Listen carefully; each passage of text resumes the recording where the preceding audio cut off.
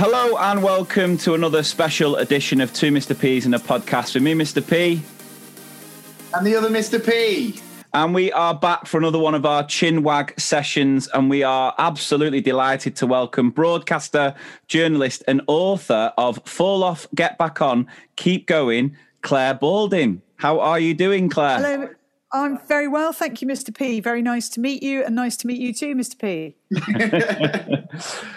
So I think first question we always start with these interviews is just asking how lockdown's going. How is the trilogy? How's it treating you? I've had enough now, haven't you? Yeah. Come on, we've done this. But I have a couple of rules. One is I have to walk every day. And so I try, obviously, minimum 10,000 steps, but more often sort of closer to 5 miles, a bit more maybe. So I did all my walking this morning because we're speaking early evening, and I've been busy most of the afternoon inside. So I get my walk in either, obviously, if I've got a busy afternoon, I get my walk in the morning, but mostly I walk in the afternoon because I really like that time when the sun's just dropping in the sky. And if I can still be walking by sunset, I really, really enjoy that. So I have something to look forward to all day, and then I can come home and watch the chase. Oh, nice! Yeah, gotta get that viewing in. Is that you go to that over Pointless? Oh, yes, actually, that over Pointless, and I've been on Pointless, but I've never been on the chase. Oh no! Oh, that's one for the You'll have to get on that one soon. How did you get on in Pointless? The first time I was on, we got to the final, and we got a Pointless answer. Oh, so that nice. was really exciting. Exactly. And then the second time hasn't been aired yet. Oh, all right. So you can't reveal. Oh. I have lost a lot of sleep since it, so that's all I'm going to tell you. The fact that you prefer the chase now is making me think that it didn't go well. Yeah. Actually, I'll tell you the most exciting thing I've done in the last year. I went on Tipping Point on the Christmas special, and I love Tipping Point. And the machine, I promise you, Mr. P, the machine is bigger and more impressive in real life than you could ever imagine it would be. Oh, that has honestly made my night. That's made my life. Even the thought of it. And the other thing that's interesting to know is when you're standing there and you're competing, you can't really see how close they are to the edge. And that's why I think some people make the wrong decision. Yeah. They go for, drop zone 4, and you're looking at it going, don't go there. They're hanging over the edge in 3. You can't really see that because you're flat on to it. And so during the ad break, I actually went across. I said, can I just go and have a closer look? And I walked across the stage to go and look to see where I wanted to drop. Yeah. That's the classic technique on the old 2P machines though, isn't it? But they used to put pictures up on the side. So you're like, oh no, we couldn't see where to look. Oh, yeah. I love Tipping Point. I love that lateral movement. Yeah. I have to say. You'll have to apply to get on, Adam. Yeah, you should. The questions are not that, some quiz shows, I struggle with the questions. I mean, University Challenge, honestly, I can't even. I mean, I work in a school and I am baffled. But by the question, I know. Well, the trouble with University Challenge, the question itself is so darn complicated, and the only connect is really difficult. So with those two, if you're going to get 2 questions right in a whole program, you're thrilled with yourself. Yeah. Whereas obviously Tipping Point, you're quite cross with yourself if you get one wrong. Yeah. But it is harder when you're there. The pressure. Yeah. Yeah. Oh, good. Well, we're delighted to have you on. You are listening to the #1 educational comedy podcast, now award-winning. We just have to put that in as often as we can do. And we usually say it's the one educational podcast where you don't really learn anything. But I think that's going to be different today, having you on, because we've been able to look through, have a little sneak peek at your new book, Fall Off, Get Back On, Keep Going. And it looks absolutely brilliant. So I believe it's coming out, is it April? Am I right? Or April the 15th, yeah. Oh, nice. That's quite close to my birthday, that. When's your birthday, Mr. P? Towards the end of April. I'm the 28th of April. 28th of April. So are you what, Libra, is that? No. Taurus. Oh, Taurus. Okay. Yeah. Doesn't mean anything. The way you reacted there made me worry. No. And actually thinking about it, is Libra later in the summer? Yeah, Libra. I'm Libra. I knew one of you was. You were nearly there. Oh yeah, when you said that to Lee, then I thought you were going to go. What are you, Libra? You're not going to see the release of my book, unfortunately, Mr. P. Yeah.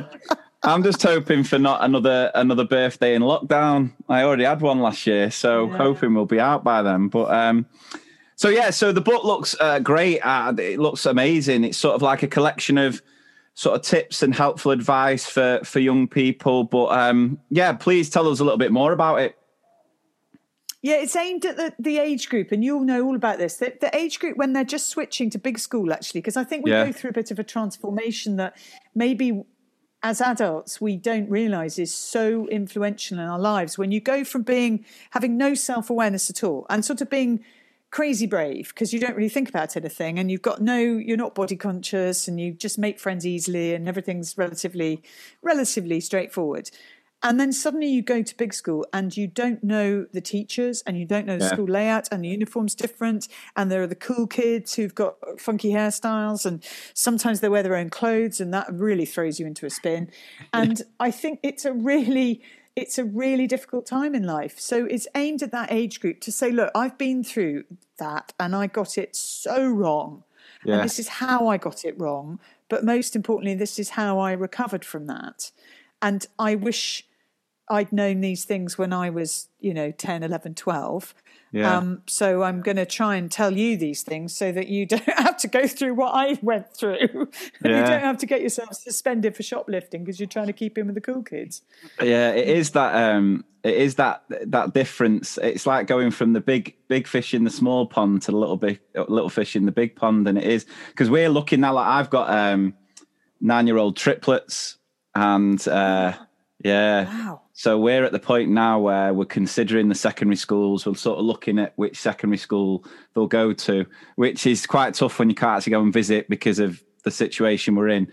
But yeah, it frightens me to death, them going from primary to secondary, because it is a completely different ball game. And it's just... I think exactly. And when you look back on it, it's the scariest thing you ever do in your life. And you don't want to say that to kids, that you're about to go through the most terrifying experience of your life. That's speaking as a woman who's never had children, and obviously you're two men, so you haven't had children either physically. But which I imagine is quite scary for a woman. But I imagine. But the school bit I can actually relate to. Don't ask me to write a book on childbirth, can't do it. But I do think it's huge, and there's so much about yourself that you don't have the armor that I wish one didn't need, but I think we do. And there are various tricks that I think are really good to learn. So, for example, you will have talked to a lot of parents and fellow teachers about the selfie culture that we now live in. And I don't mean that just literally of people taking, let's go and see the Great Wall of China, but really this is a photo of me, or St. Basil's Cathedral, but this is a photo of me, and look at me, look at me, look at me. I think also just the metaphorically speaking, everything is internalized. We're on selfie mode all the time. Yeah. And that can be really damaging because all you're doing is worrying about yourself and how you look in this situation and what will they think about me. Where actually, if you can turn the camera outwards and if you can make it focus on the world outside or on your friends or on a situation and immerse yourself in that situation without worrying about how you look in it because you're not in the photo anymore, you've put the camera outside. I think there's so much to be gained from that and of appreciating beauty in others and in the world. Have either of you seen the film Soul? Have you seen it yet? Yeah, I love it. Oh, love it. We talked about it on a recent episode. It's amazing. I loved it. But I felt it was one of the films that I watched it with my kids, but it seemed to sort of go over their... So much of it went over their heads. Me and my wife were just... I'm emotional. I get emotional at every Pixar film. But it's a beautiful film. Have you watched it, Adam? I've not been able to watch it yet. I'm absolutely dying to watch it, I have to say. But no, I've just not had the opportunity. It's just too much tipping point. That's my problem. That's forgivable. That's forgivable. Yeah. But it's right what you say there at that age, because the children, they are getting, like you say, 9, 10, 11. I'm starting to get it now where my children are you know, they've got friends who have their own phones, and they're starting to experiment a bit with social media. And when I do a lot of my training in schools, I talk a lot about how even at primary, we need to really educate children around not necessarily specific apps, but behaviors towards technology, and making sure we get that balance right, because we're facing some serious issues around things like screen addiction and that idea of constantly feeling like you need to be validated by how many likes you have. So because I always say now, I'd hate to be a kid nowadays. I think it was a lot easier for my generation because we didn't have that sort of pressure of having to look perfect all the time.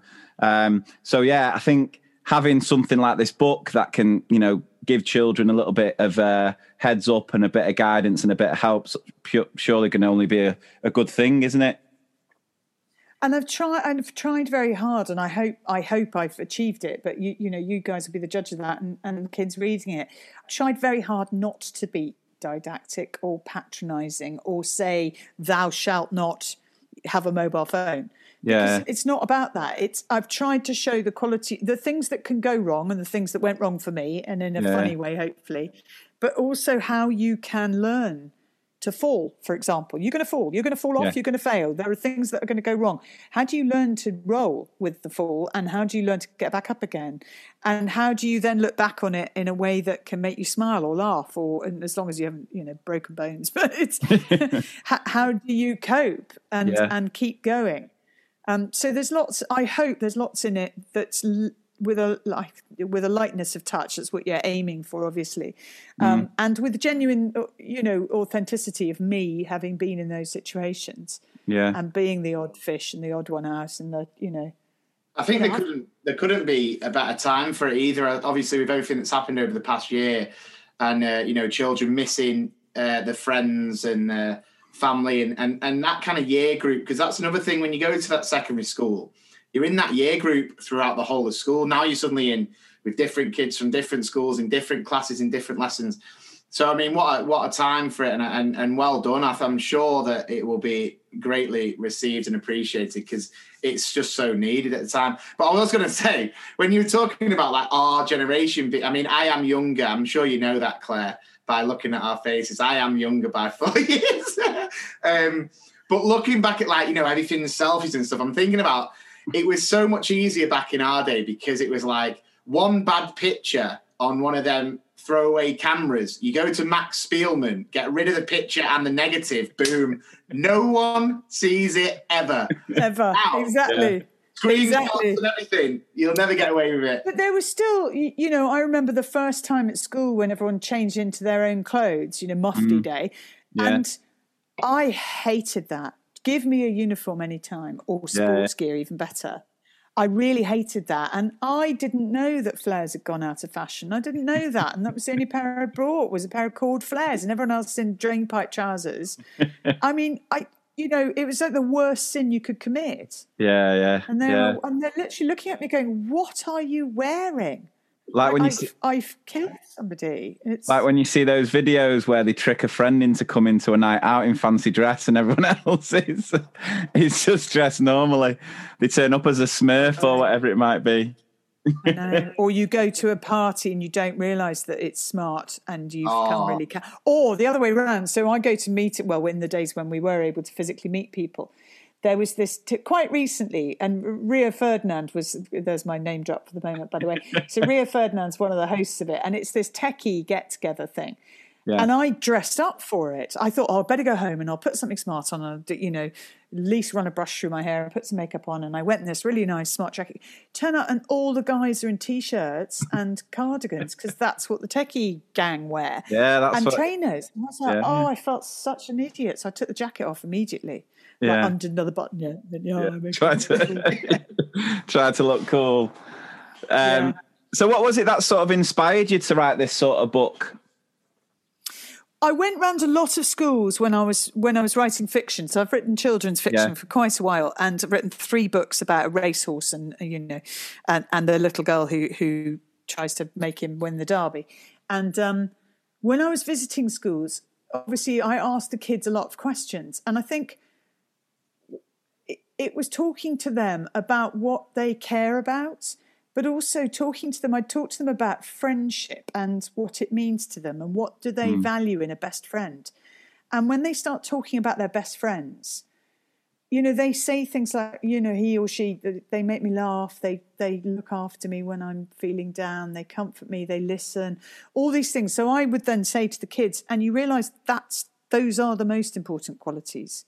I said, you haven't told me what your best friend wears or their latest, you know, iPhone. That's not what you value. What you value is how they behave and their love of you. And I said, and that's what's important for you to become that. Aim to be what you value in your best friend. And it's interesting because they kind of go, oh, yeah, got it. I understand, miss. I understand. And I talked to them a lot about animals as well. And, you know, what if they could have any animal, what would they have? Like somebody would say a polar bear or a unicorn. And then this one little boy said, I just want my dog back. Oh my God, don't. I honestly nearly cried there and then. Saying that, I've got a dog. I've got a lockdown dog. I've only had it a few months, and then we made the mistake of watching Marley and Me the other day. And I was just in bits. I was crying my eyes out. I've watched it before. I was in bits. And don't ever read The Art of Racing in the Rain. Right. Enzo's the dog in that. Oh, don't ever read that or watch it because that'll break you. Dogs, mind you, okay. Our dog, unfortunately, I'll try not to get weepy here, but our dog who lived for 15 and a half years, Archie, was Tibetan Terrier. He had to be put down last summer. So in, you know, the middle of all of the lockdown and all of that. And I then watched A Dog's Purpose. Have you seen that? Oh, yeah, I've not seen that, no. Don't. No. Right, well, essentially it's all about a dog dying, but the main point of it is that it comes back again in another dog. So now I'm looking at everybody else's dogs, waiting for Archie to come and say hello to me in the body of a beagle or something. I mean, we had a family dog, and it was our dad was poorly when we were all at school, and then as kind of like to take all our minds off it, we got bought like a Westie. And it was a great dog, wasn't it, Lee? The best dog ever. And I always remember when she was getting to her later years, it was when Marley and Me came out. So I'm sat there and I watched Marley and Me, and I don't really get upset at films. I do now that I'm a parent. I'm a terrible. I cried at Eddie the Eagle. That was the first film I cried at. Was Eddie the Eagle? Really? Yeah. I went to cinema when I found out my wife was pregnant. I went to the cinema to watch Eddie. What, without her? Did you go without her? No, I went with him, and I watched Eddie the Eagle, and the bit where he comes back from the Winter Olympics and the dad's got this jumper on, you know, where the dad's like against him the whole time, and suddenly he's got the jumper on. I was gone, and it was I have seen every Bambi, Armageddon, all of these absolute heartbreakers. I watched Marley and Me, and I remember taking Sally out for the longest walk ever, but I don't think it did her any good. That's my only worry. I took her out the longest walk, and at one point I stopped and just hugged her in the middle of this walk. I was an emotional wreck. This like 17-stone giant just hugging this tiny Westie in the middle of a park. Must have looked seriously a little bit. But loose. Westies are so lovely. I love a Westie. Yeah.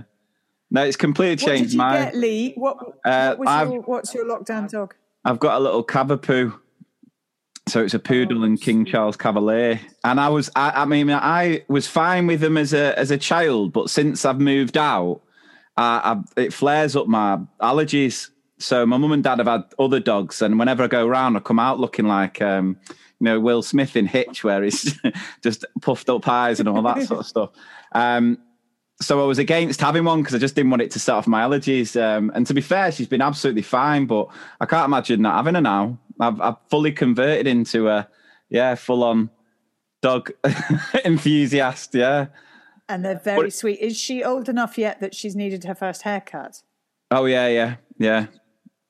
Well, they're still open during lockdown. I can't get my haircut, but she can go and get right. Look at mine. Exactly. Look at mine. I might take myself to the dog groomer actually.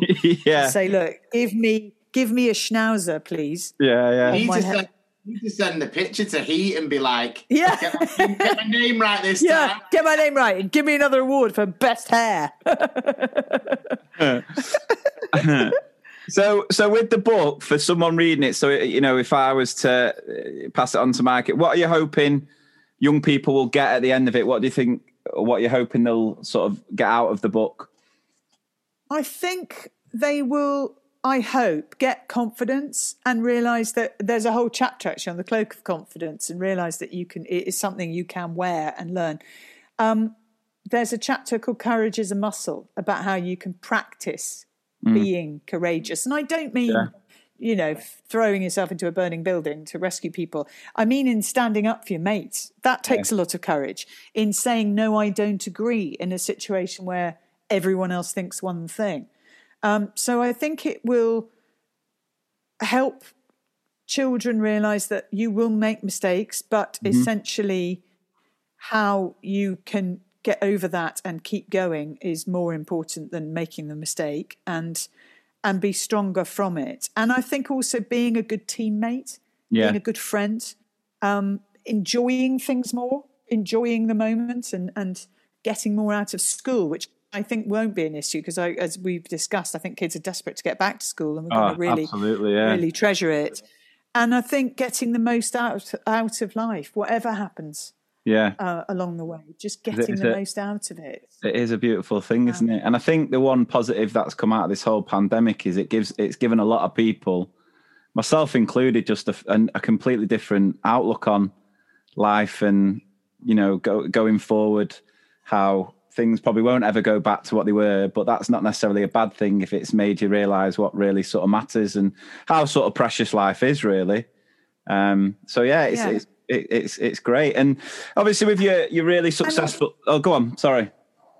No, I was just going to say as well, the simplicity of the simple things giving you so much pleasure. So whether it is your dog or going for a walk with your family, and I do think that's one thing that's really, you know, increased and become hugely popular, because people want to go out for a walk. It's actually sometimes the highlight of the day, and being able to walk alongside each other gives you a chance, I think, to talk about things in a way that is much harder over a kitchen table when you're fighting for, you know, the potatoes and your brother's kicking you under the table, and, you know, you don't want that you've been given, and the mother's looking at you going, well, you've got to eat it. I don't want to. Anyway, let me get out of my childhood. I thought you were talking about mine. I've been watching what happens at my dinner table there. But I think walking alongside each other and looking at a view, and again, that thing of turning the camera outwards, I think that's really beautiful and powerful. And looking at your dog and thinking, well, you're loving this. Yeah. So I want to love this too.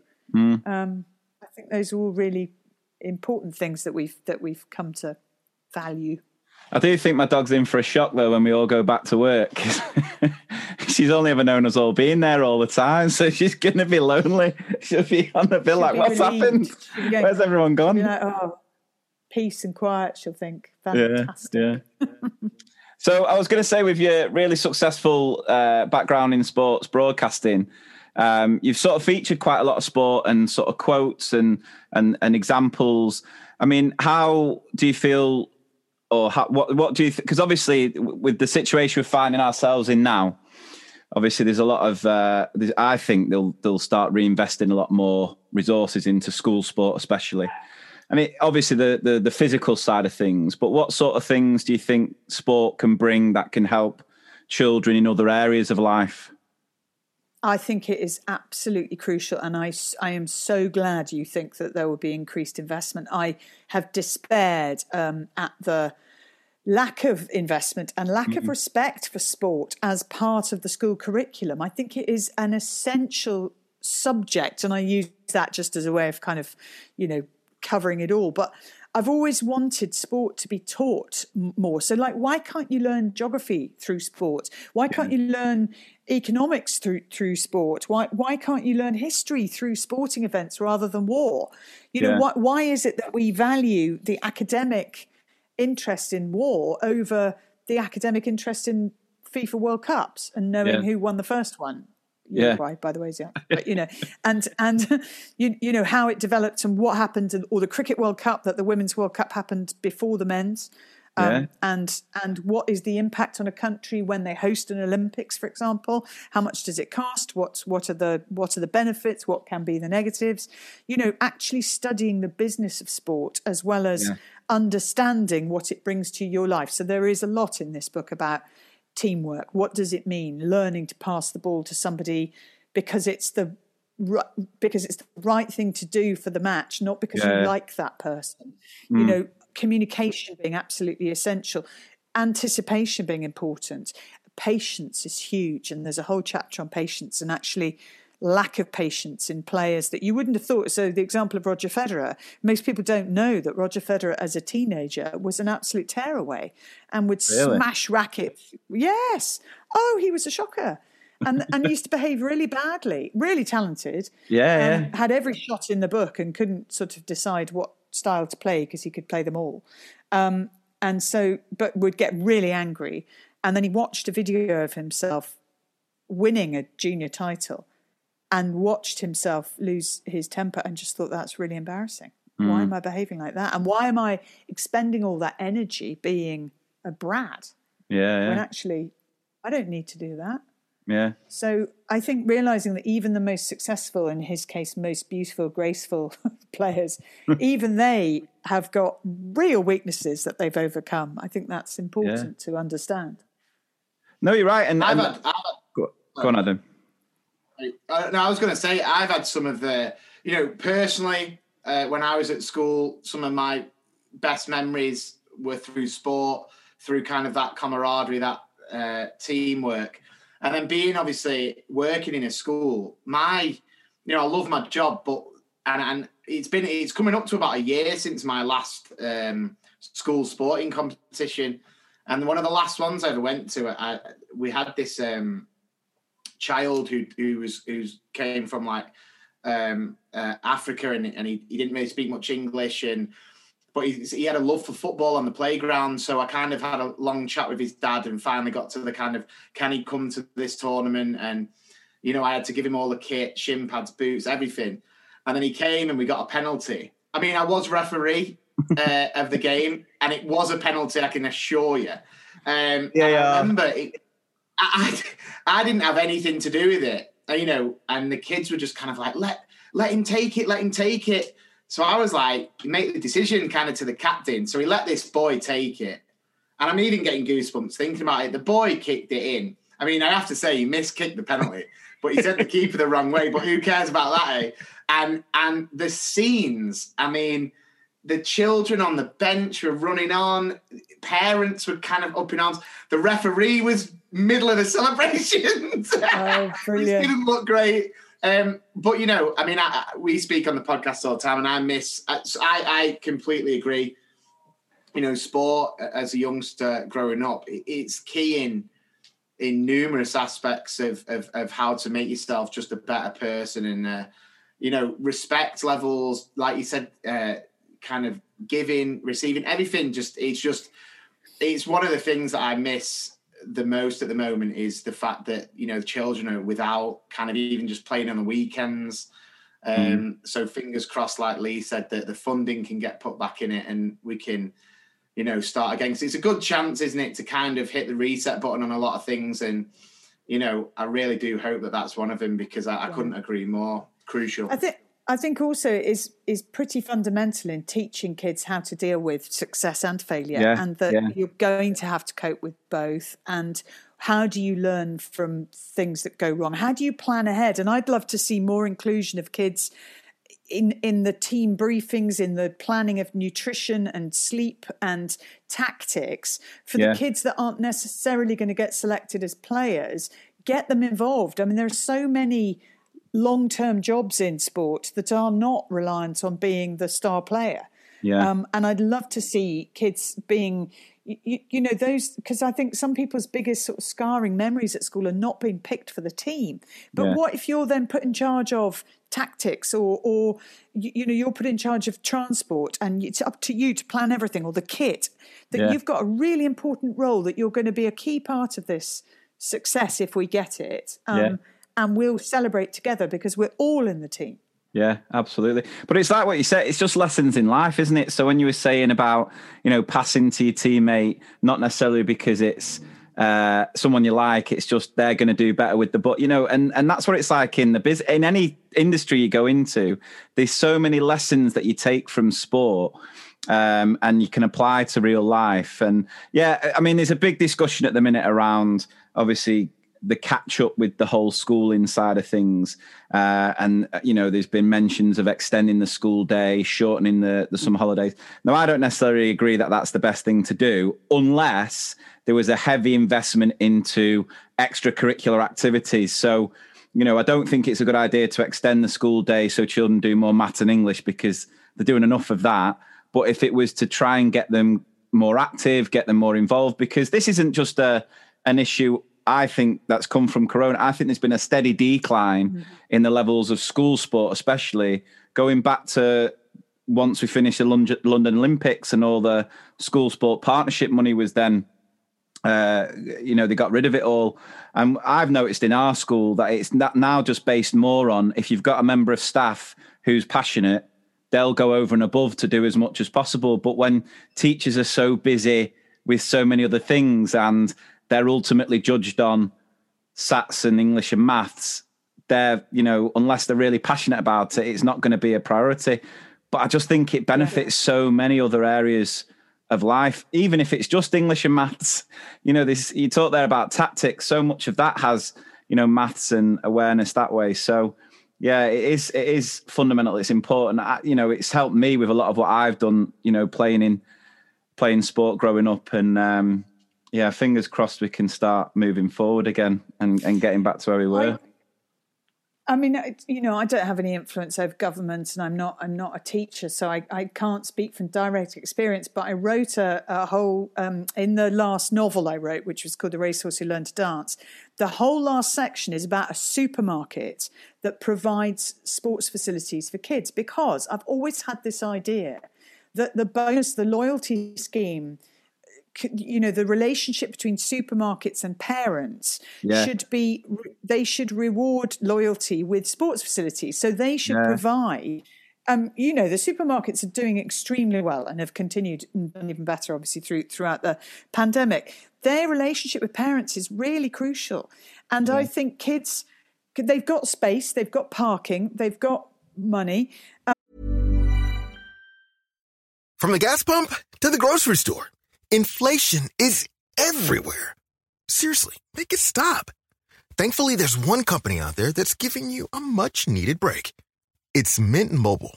As the first company to sell premium wireless service online only, Mint Mobile lets you order from home and save a ton, with phone plans starting at just $15 a month. All plans come with unlimited talk and text, plus high-speed data delivered on the nation's largest 5G network. To get your new wireless plan for just $15 a month and get the plan shipped to your door for free, go to mintmobile.com/switch. That's mintmobile.com/switch. And the whole sort of healthy lifestyle message has got to come hand in hand, healthy eating and exercise together.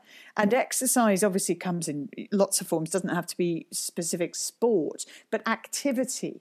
Yeah. And I kind of think that I'd love to see some kind of, supermarket support for schools, whether it's them sponsoring sports facilities with their name and, their investment, or actually using those when they're building new supermarkets and with all the space they require for parking, actually saying, right, and we're going to have a whole load of netball courts there and seven-a-side football pitches, and we are going to stage our own little mini leagues, and we'll provide that. Because I just think, who would you want to play for? Who would be your go-to supermarket to play for? Well, I would either be Waitrose because I write for Waitrose Weekend, or Morrison's. Right, interesting. I might be a Sainsbury's. It feel quite a good team. I'd be captain, leader, legend of Asda FC all day. With bright green outfits. Exactly. I'd play, score a hat-trick, then go and get myself a lovely chicken bacon Caesar wrap with some of that fresh chicken. There you go. Yeah. No, I like it. I like it's a good idea.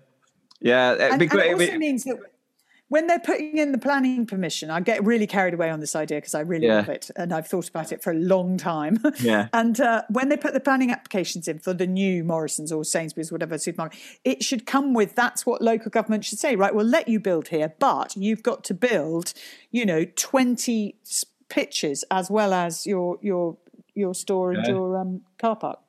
No, it's a good idea. Well, hopefully, I think, if any government ministers are listening to this, take note. That's the way to go forward. Going off previous episodes, they won't be, though.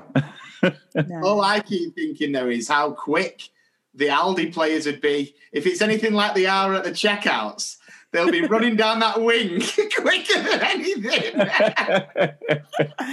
And there'd be a real fight for half-time snacks, because the home side are providing half-time snacks, and just say, "Oh, great! We're playing at Marks and Spencer's next week. We can get posh snacks." Yeah. When you go to Aldi, like, "Oh, we're having some what's-its after?" No, we're having cheese curls.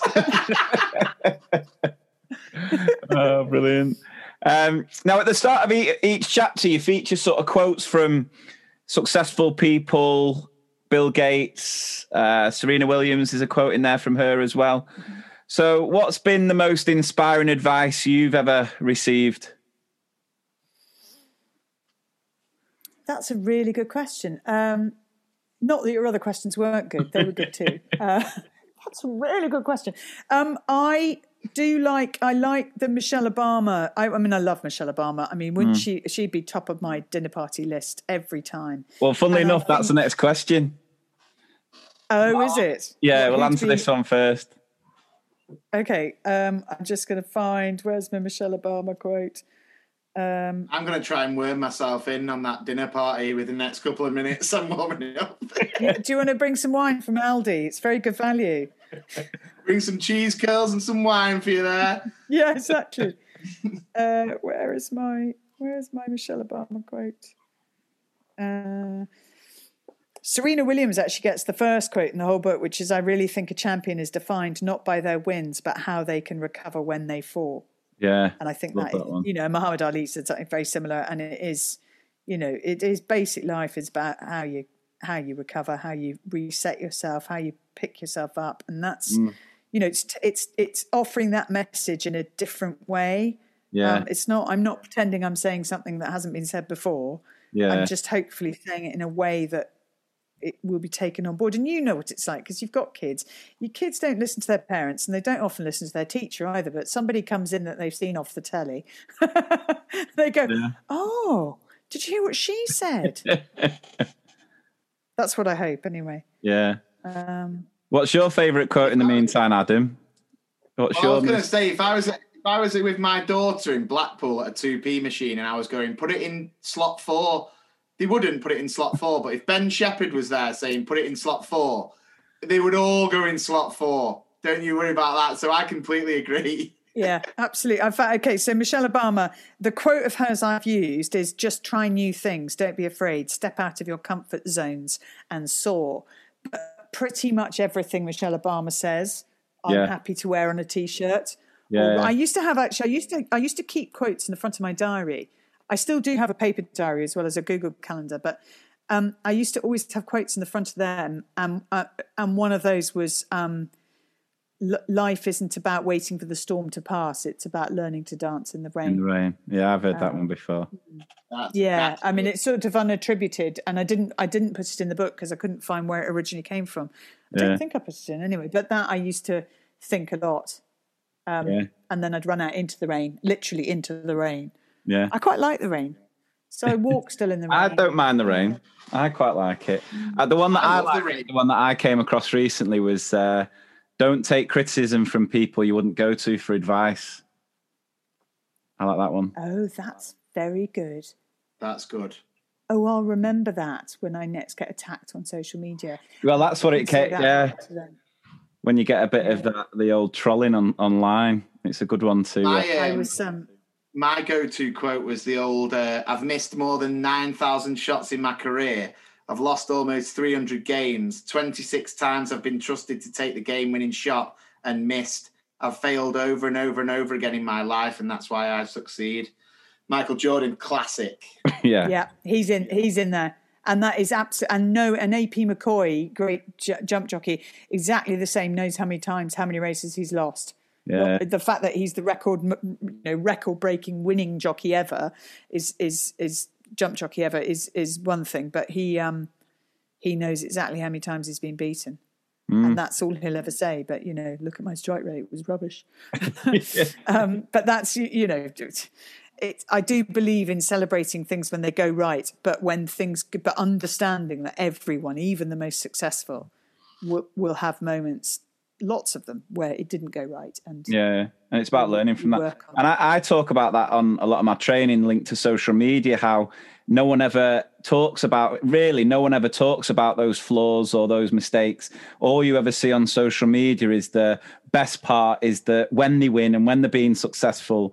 And I think we have this tendency to always compare ourselves to what we see on social media and not appreciate that behind the posts will be those mistakes, will be those flaws and that sort of thing. And also to understand when you are getting attacked, it's because you've got noticed. And, Ellen DeGeneres is a huge heroine of mine. And she said, as she sort of became more successful, bearing in mind she lost her show when she came out and then re-established herself as a chat show host. And she said, the trouble with fame is the more people know you, the more people will like you, but also the more people will tell you they dislike you. Yeah. In words to that effect. It was something along those lines. And I thought, okay, that's good to know and understand. And I have always taken the view that I never really believe the praise when things are going right. I don't overblow it. And therefore, when they're going really wrong, I can level out the criticism. Yeah. But I have this habit on social media. If somebody starts to have a go at me, I will sometimes just if I want to stop it and move on, I'll just write them a note back and say, that's lovely to have your feedback. And I'm sure you think you're right. Yeah. And then want to put an emoji on it, but just do it really calmly. And jog on.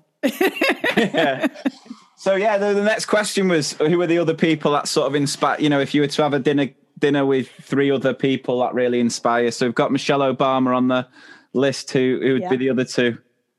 I'd have. Oh, sorry. Obviously, the two Mr. P's are there serving cheese twirls and really good value wine.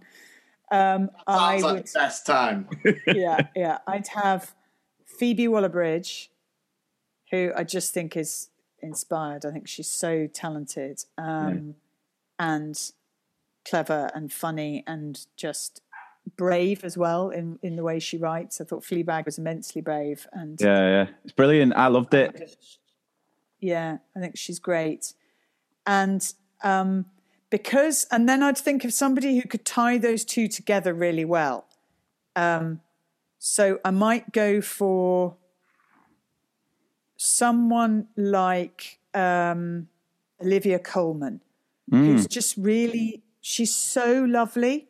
Yeah. And she's worked with Phoebe, obviously, and Michelle Obama know who she is because of The Favourite and her winning an Oscar, and would have loved that speech. And she's the queen.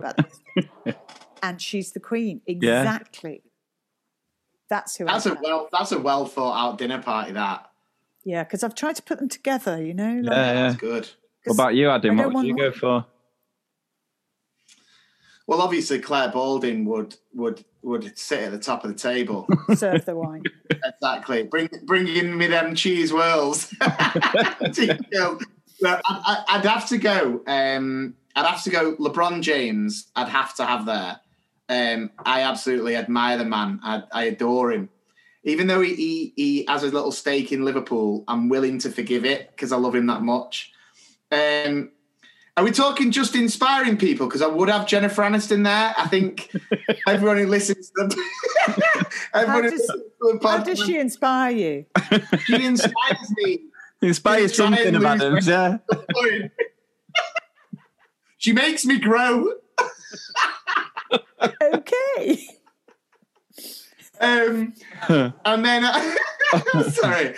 And then it's tough, you know. I'd probably have to go. I'd go with Sir Alex Ferguson. I mean, what a conversation! Sir Alex Ferguson and LeBron James. I mean, you know, and me and Jennifer would be obviously having our own. Leave them two to it. Oh, good stuff. I know Fergie quite well, and he will occasionally ring me, and he rings, and it'll come up, you know, unknown number or whatever the lock. You know, he's got a protected number, so I know it's him because he's the only one that happens. And it'll usually be after I've said something, either about women's football and how I think it requires more attention and better coverage and, you know, more investment and that.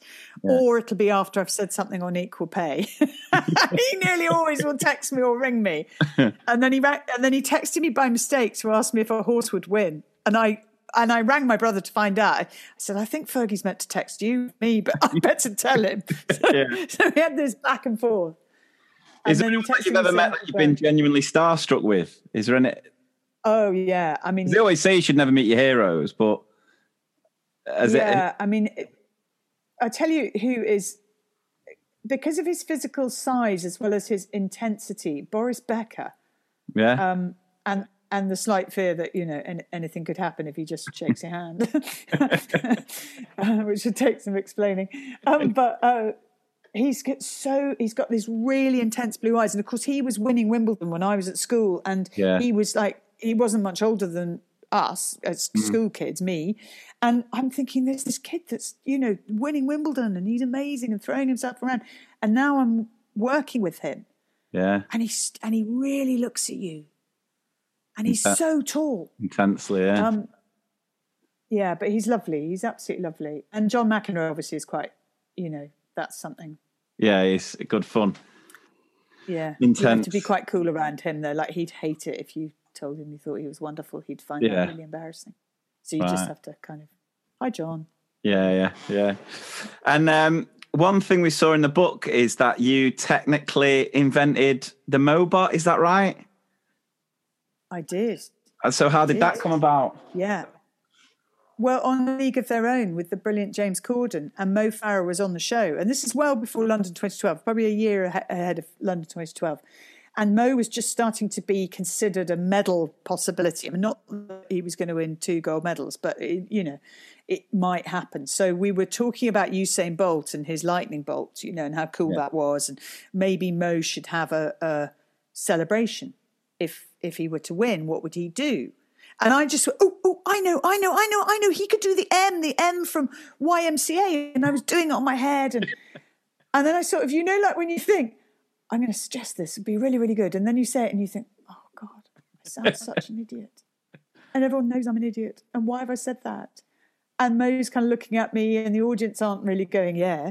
And James, to his absolute credit, just said, that is a brilliant idea. And we can call it the Mobot. Nice. And he went, go on, Mo, do it. And Mo did it. And then off we go. He should have trademarked right there and then. That would have been it. I know.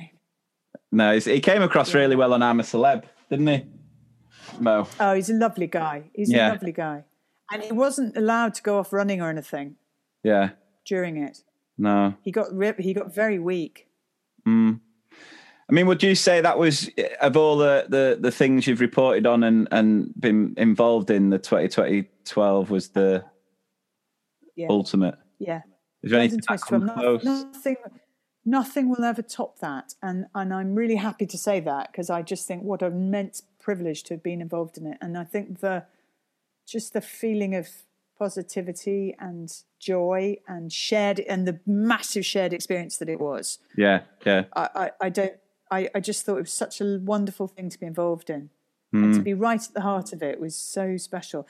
And I think that's what we've missed more than anything. And that's what we need to understand and value, that shared experience is huge for us as human beings. We really benefit from it. And whether that's going to festivals or going to the theatre or the cinema and talking about the same thing, or going to sport, obviously, live sport, and being able to travel there together and watch it together and go home, you know, all talking about it on the tube or the bus or the train, or singing the anthem together. You know, we love that. And you think about, you know, really all we talked all I talk to my mates about at the moment is, have you watched such and such, so that we can talk about the same thing. Yeah.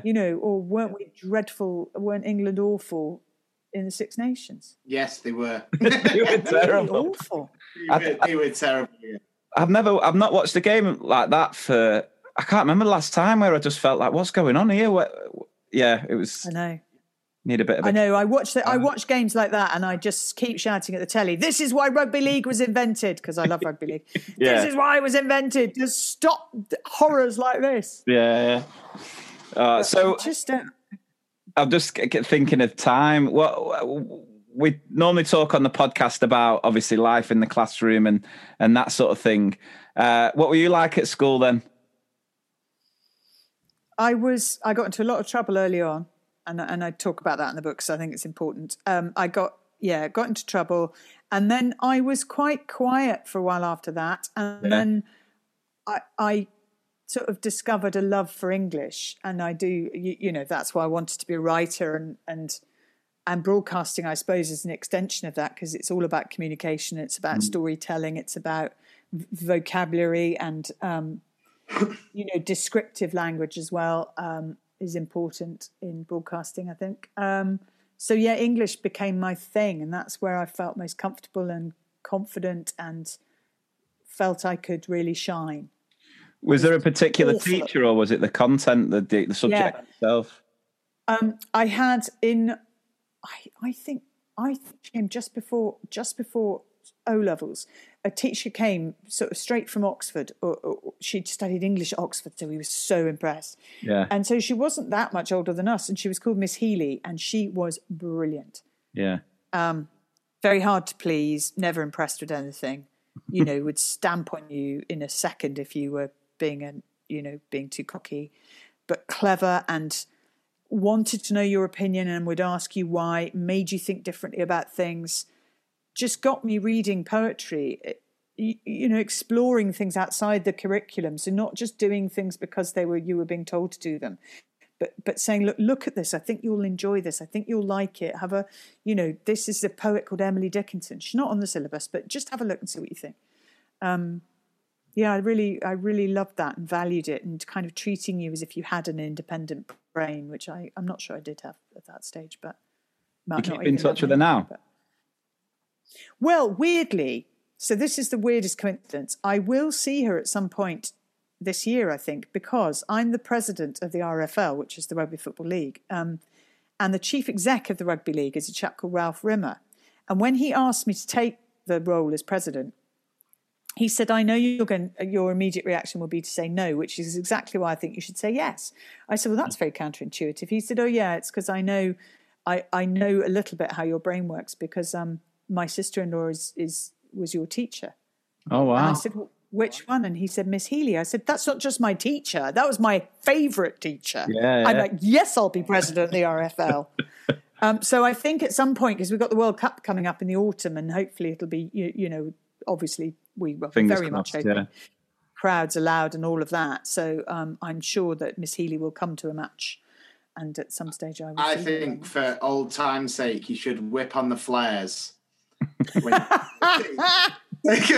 Mrs. Healy, just to bring back those good times. Yeah, they might be back in fashion by then. You never know. You never know. The mullet's coming back in, apparently. Oh, well, that's only because no one can get a haircut. Well, yeah, probably. Just shave the sides. Yeah. So if English was your favourite subject, what would you say was the one you just hated? You just didn't like Maths. Maths. I got 13% in my common entrance maths. Wow. 13%. And what's that times 5,000? God knows. I really didn't like it, and I got a fear of it, actually, and I'm not sure I ever overcame that. And I got a B in my O-level, so it wasn't awful, but I certainly didn't. I was happy to drop it and move away. And I wasn't very good at sciences either. I think I just talked myself out of it. I think I made myself believe that I couldn't do it. And therefore, of course you can't if you tell yourself you can't. Yeah. Yeah, I mean, I was the other way around at school. We were talking about this on the podcast the other day. I was really good at maths at school, not so good at English. But when it comes to teaching now, I prefer to teach English to maths. It's weird. Don't know what I think it's more, you can be a little bit more creative with teaching English. And I think that's my thing. I like to be creative with what I'm doing. Whereas some people that prefer maths because it's, straightforward. It's matter of fact. There's not much leeway either side. So, yeah. The only reason I'm a massive fan of maths now is, do you remember when you were at school and the teacher would say, you need to know this. You're not always going to have a calculator on you. But we've always got a calculator on us. It's on our phone. Exactly. So listen, throw anything at me. I'll whip my phone out. Bash, bash, bash. Done. Got it. Exactly.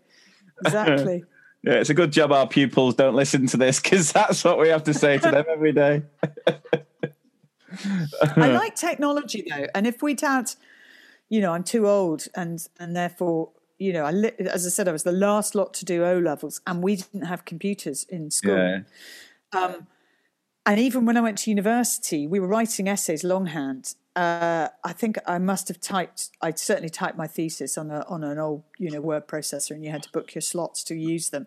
But I really enjoy technology and I'm quite good at it and I'm quite creative with it. I love all my recording kit and I've got my little camera set up at home and I can get a sort of version of AutoCue working if I need to. But I mean, I just really enjoy all of that and I'd love to have studied that at school. Yeah. Yeah. Is it? I mean, it's a funny one. I love it. And that's what I sort of do. So I work part-time in my school and I visit schools doing teacher training, basically trying to get teachers to embrace and utilize technology a little bit more, because the potential to it, it's just unbelievable. But I think I always say there's too many people who sort of make wrong choices with technology and sort of don't explore the creative possibilities with it. Because the fact, if I was, probably the reason I didn't like English when I was younger, because my handwriting was awful. And that was the only way you could express your thoughts. Whereas now you've got you've got an iPad there where you can create your own little films. You can do the, presenting. You can do green screen by just getting some green backing paper. Now, if I had that as my, end product it would have made me so much more passionate about the writing. Whereas for me, it was always, it's just going to go an exercise book. I'll get told that I'm not joining up my letters, and it wasn't necessarily about the ideas. Whereas now you've got so many other creative outlets to share your thoughts, your ideas. And I think it's amazing.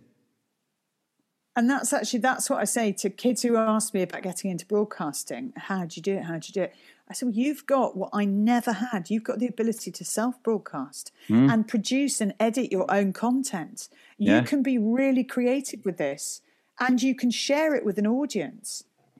And absolutely. That's amazing. That's an amazing power to have. Well, it's like the podcast, really. I mean, we've, you go back 15, 20 years, we'd only get this opportunity to reach this many people if it was a business, if it was a radio show. Yeah, radio show, which would have never have happened. Yeah. Whereas now we've been able to build and sort of get this platform where we reach so many fellow teachers, educators, parents, and anyone who wants to reminisce on what school's like.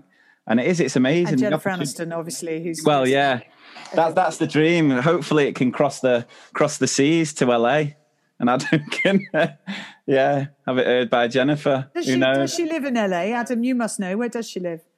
I can tell you the exact house number and road if you need to. The GPS no, I mean, you are right, though. I mean, even though I think 20 years ago, maybe not you, Lee, but I've definitely got the face to be on the radio. That could have done a job. But, it is amazing. And I completely agree. I mean, even just kind of messing around with like iMovie and stuff and making them love that. It's easy as well. Like, so, I mean, I do work in a school and I do the sport and the PE and everything. And when it comes to that kind of like science, you say, and that, I mean, I was bobbins at science and I don't mind admitting that. But it's kind of like, if that was there for me and if I was able to do it in different ways, like Lee was saying, it would have helped. So that's why, I think it's good. Things like what Lee does with ICT is the fact of like getting teachers to use it more. And this lockdown has actually made a lot of people kind of turn to the tech side So, you know, you're looking for them positives out of all of this craziness, aren't we? Yeah, and definitely. And I think going back to what we were saying before about getting more children involved, when I used to do the school football team before I went part-time, that's every week one of the children had to write a match report and then they could blog it on the school website. And we had a couple of examples where we actually filmed a couple of games and the children would add a bit of commentary over the top. And I just love the opportunity for that to be more involved in the curriculum, because there'd be some children who would absolutely fly with that. Not necessarily the ones who are best on the pitch, but they could describe it and they could excel. But going back to my point of selecting kids that aren't necessarily going to be the star player, that's another role, that they become the reporter. They set up the match. They tell you who you're playing. You know, they do the report to camera. They edit the highlights reel. They do the interviews with the players afterwards. And they do a bit on the bus as everybody, digests and discusses what happened. I think that's a really important role. Yeah, absolutely.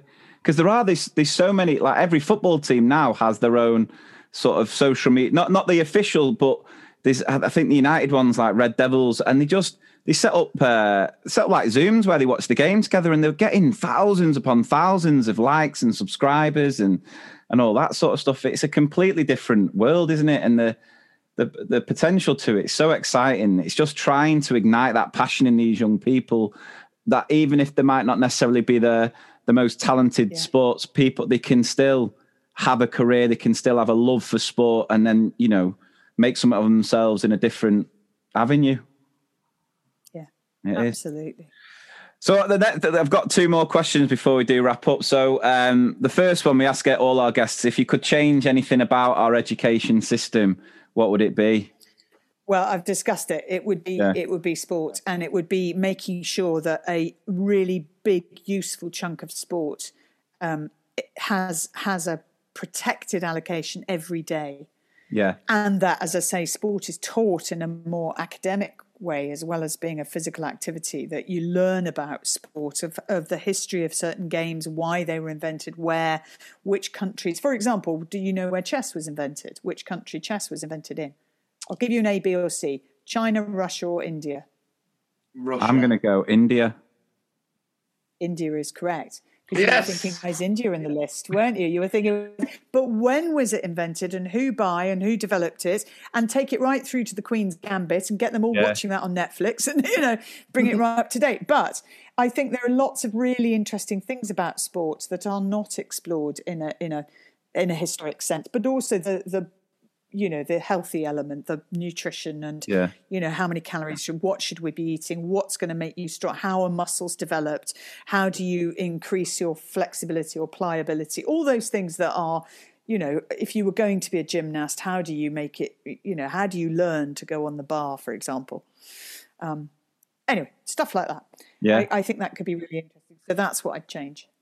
Yeah, I'm with you. I'm with you on it, absolutely. And so the last question we always ask our guests, and in fact, we found out this is a question one of our guests got asked, one of the most important questions they ever got asked when they were going to therapy. Was that right, Adam? Yeah. It's not a very deep question, but we just didn't realise how. Yeah, we had an author on last week and we asked him this question, which we've asked all the guests, which is a great question. And he said this question changed my life. So we were like, you're welcome. And he was like, oh, no, not from you. It was Sam Copeland. Which author was it? Sam Copeland. Oh, okay, cool. Yeah. So the question is, if you could go back and speak to your 10-year-old self, what would you say? I'd say don't shoplift that stuff because you're going to get caught and suspended and everyone will hate you. No, I'd say don't be so concerned about what other people think and don't bow to peer pressure. Don't do it just because everyone else is doing it. That's what I'd say. Yeah. Don't bow to peer pressure. I think that's everyone should listen to that. If I could go back, I mean, I don't even know the answer. What I would say to that, it would probably be lay off the turkey Twizzlers. Well, yeah, it could easily be. Put the turkey Twizzler down. Just let it go. Yeah, when the dinner ladies are like, we got some spares, don't be first sprinting. But no, I think the peer pressure one is absolutely crucial. I think there's so much stuff that happens now, and people do need to kind of have the ability and the courage, and hopefully through your book, which I know will help a lot of people, to kind of stand up for themselves and to go their own way and not shoplift. All right. Exactly. Well, thank you so much for joining us, Claire. We've absolutely loved that. It's been a great chat, and I think everyone listening will really, really enjoy it. So, yeah, do go and check out Claire's book. Well, your other books that are already out, and then the new one, Fall Off, Get Back On, Keep Going, which will be out April, that we said that April the 15th. That's the one. Well, thank you so much, and take care. Thank you, Mr. P. Thank you, Mr. P.